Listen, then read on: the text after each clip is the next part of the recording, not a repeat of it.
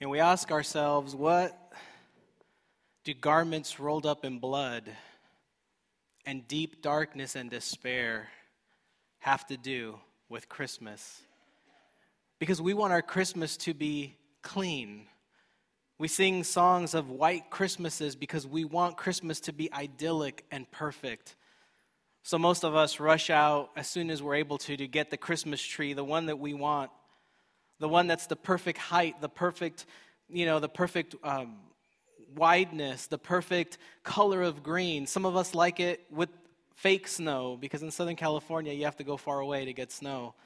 But we long for Christmas because in a sense, it brings out the joy and the happiness that perhaps we've been longing for all year long.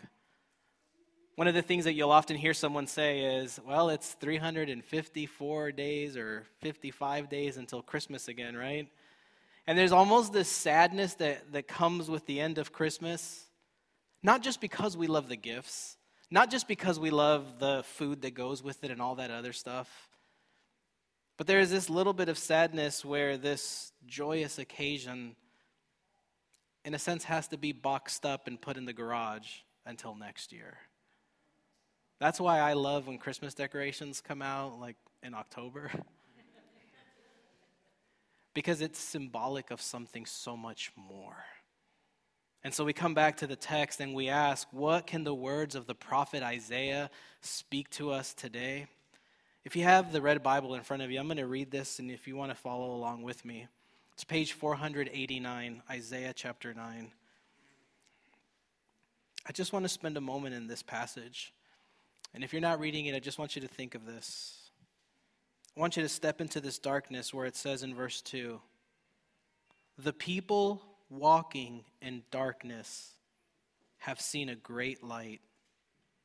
On those living in the land of the shadow of death, a light has dawned.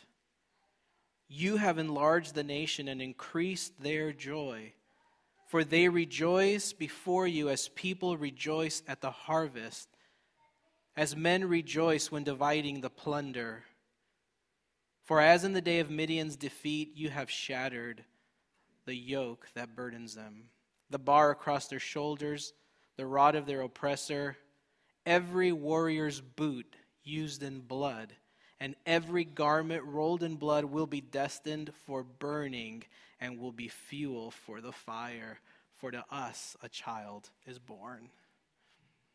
I want to give you just a brief synopsis of what's going on here. So in this passage in Isaiah, the kings of Damascus and Samaria had an alliance together. And they came to the king of Jerusalem, which is what this is being written about. And they said, come and make an alliance with us because the Assyrians are coming and they're going to take over everything and everyone. And when the Assyrians come, they are going to distribute and just, like the diaspora, just send everyone all over the kingdom.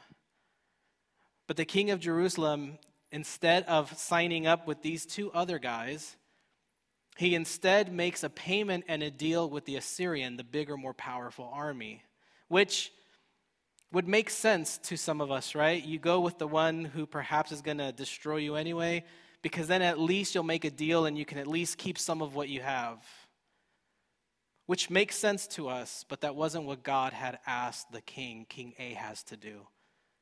Instead, what God was telling him is just wait a little longer and I will deliver you. Just wait a little longer and I will deliver you. You see, the message of Christmas and why we've been going through the prophets for the last 5 weeks is because the prophets help us to see what we can't normally see on our own. The prophets help us to hear the voice of God when we would rather listen to the voice of something or someone else. We look at this prophecy in Isaiah because it is a message for you today. I don't know what your darkness is that you're going through. In fact, I know that for every one of you who is here this morning, there is something that is symbolic of the darkness in your life. It may be a sin that keeps pulling you back.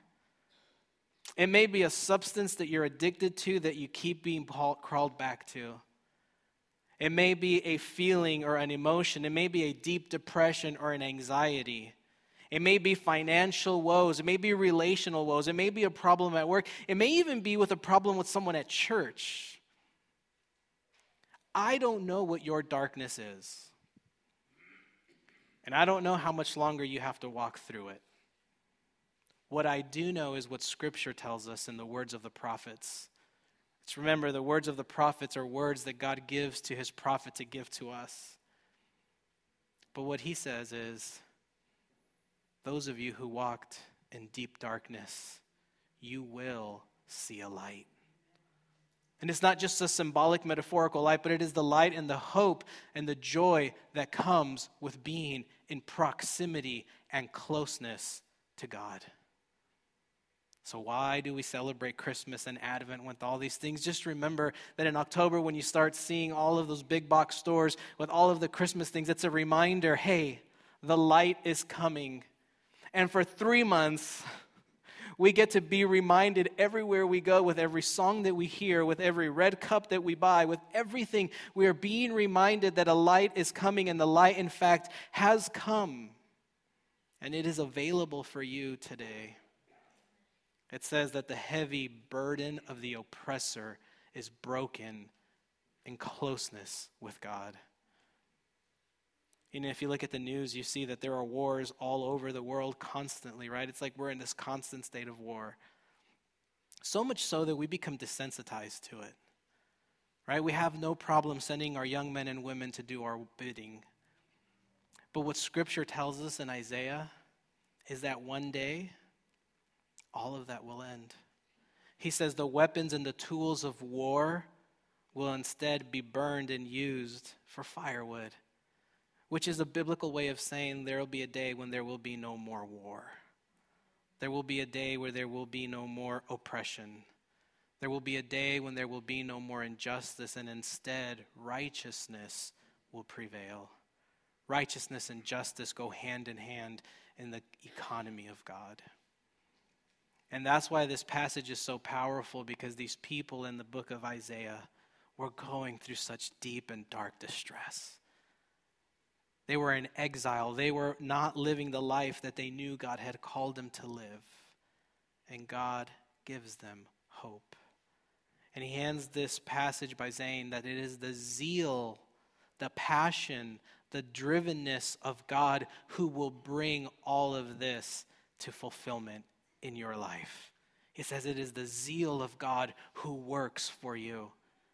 It's not that you have to do everything on your own, but it is the zeal and the passion and God's love for you that will help you to do this. And God gives us, in this very poetic way of how Scripture is written, it says that we know that this is true because a son will be born to you, and he will be a Prince of Peace. He will be called the Wonderful Counselor, the Almighty God. And in the person of Jesus, we believe that it is the culmination of the Old Testament prophecies and the prophets, that it is in Jesus that the culmination of God's love is finally being poured out to us. So it's not a matter of whether people believe that Jesus was real or not, but it's that Jesus is the representation of God's love poured into a person so that you and I could finally understand. And so we look to the prophets because they remind us to see and hear and feel the presence of God at Christmas. If you'd open with me to your red Bibles in front of you, to page 725, Luke chapter 2. We've already looked at Isaiah and the promise that those who live in deep darkness in the valley of the shadow of death, that they would see a great light. And so now we're going to fast forward to the culmination of that Old Testament prophecy, and we want to look at Luke chapter 2, beginning in verse 8. And there were shepherds living out in the fields nearby, keeping watch over their flocks at night. An angel of the Lord appeared to them, and the glory of the Lord shone around them, and they were terrified. But the angel said to them, "Do not be afraid. I bring you good news of great joy that will be for all the people. Today in the town of David, a Savior has been born to you. He is Christ the Lord. And this will be a sign to you. You will find a baby wrapped in cloths and lying in a manger." And suddenly a great company of the heavenly host appeared with the angel, praising God and saying, "Glory to God in the highest, and on earth peace to men on whom his favor rests." When the angels had left them and gone into heaven, the shepherds said to one another, "Let's go to Bethlehem and see this thing that has happened, which the Lord has told us about." So they hurried off and found Mary and Joseph and the baby, who was lying in a manger. When they had seen him, they spread the word concerning what had been told them about this child. And all who heard it were amazed at what the shepherds said to them. But Mary treasured up all these things and pondered them in her heart.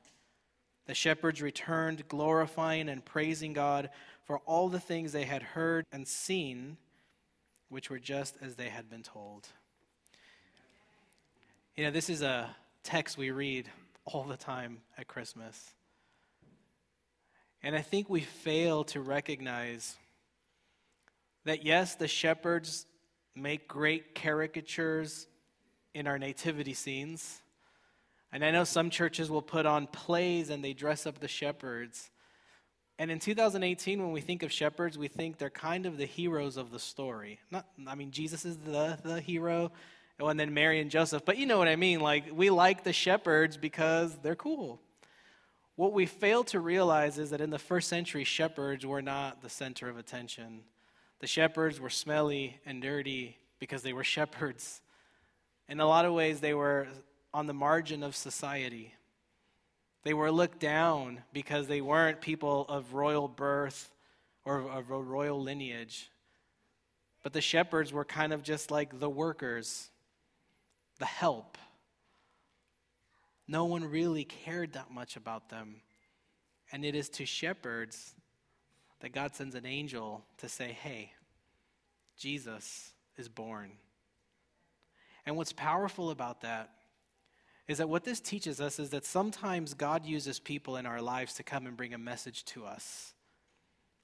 A message about God's love, a message about the hope that God gives us, or even an answer to prayer. And God will send anyone and everyone as long as we are willing to listen. And so the shepherds were the outcasts of society, and yet God gives them a central part in the narrative that would change the world. And what's amazing about this story is that if it were any other story, it would have played out differently. But what we find is that God uses impossible things. And if you were here last week, you remember that in Mary's song of praise, she says, "Nothing is impossible with God." And so God uses impossible things to change and shape the trajectory of the world. God uses impossible and unlikely things because it's only then that we can truly have faith that it is the God who is moving things forward. And that's what Christmas is for us. It's a reminder that God would stop at nothing to share his love with us. Christmas is about God beginning something new in this world. What theologians would call the beginning of the kingdom of heaven arrives in the person of Jesus. They say that because Jesus himself says that the kingdom of God is at hand, it is near, it is here. Something different has happened. But I think far too long as Christians, we would rather give way to the fear and the limiting beliefs and the sin in our lives. We would rather hold on that life could not be better than it possibly is. And so we give in to the negativity. But we forget that as believers in Jesus, that we are actually invited into the kingdom of heaven that is present all around us. You see, God isn't just a God for the future, but God is a God for the present. That's why the Old Testament is so powerful, because we see how God works in the lives of people who are willing to trust him, and also for the people who don't trust God. Because for as many stories as we have of people who trust God in the Old Testament, there are as many, if not twice as more stories of people who haven't trusted God, who have gone a different way, who have tried to solve their own problems on their own instead of trusting God. And in the story of Christmas, we have the culmination of God saying, all right, I am going to show you the way. I am going to be the way to the most abundant life. You just have to trust. So as we break here in just a few more minutes, as we leave this place, may the songs that we've sung not just be a momentary relief from the worries and the cares of the world, but that the songs and the scriptures and the prayers, that they would fill your soul, that they would shape your imagination for what it looks like to be one who, like the shepherds, trusts God and walks in the light of Christ.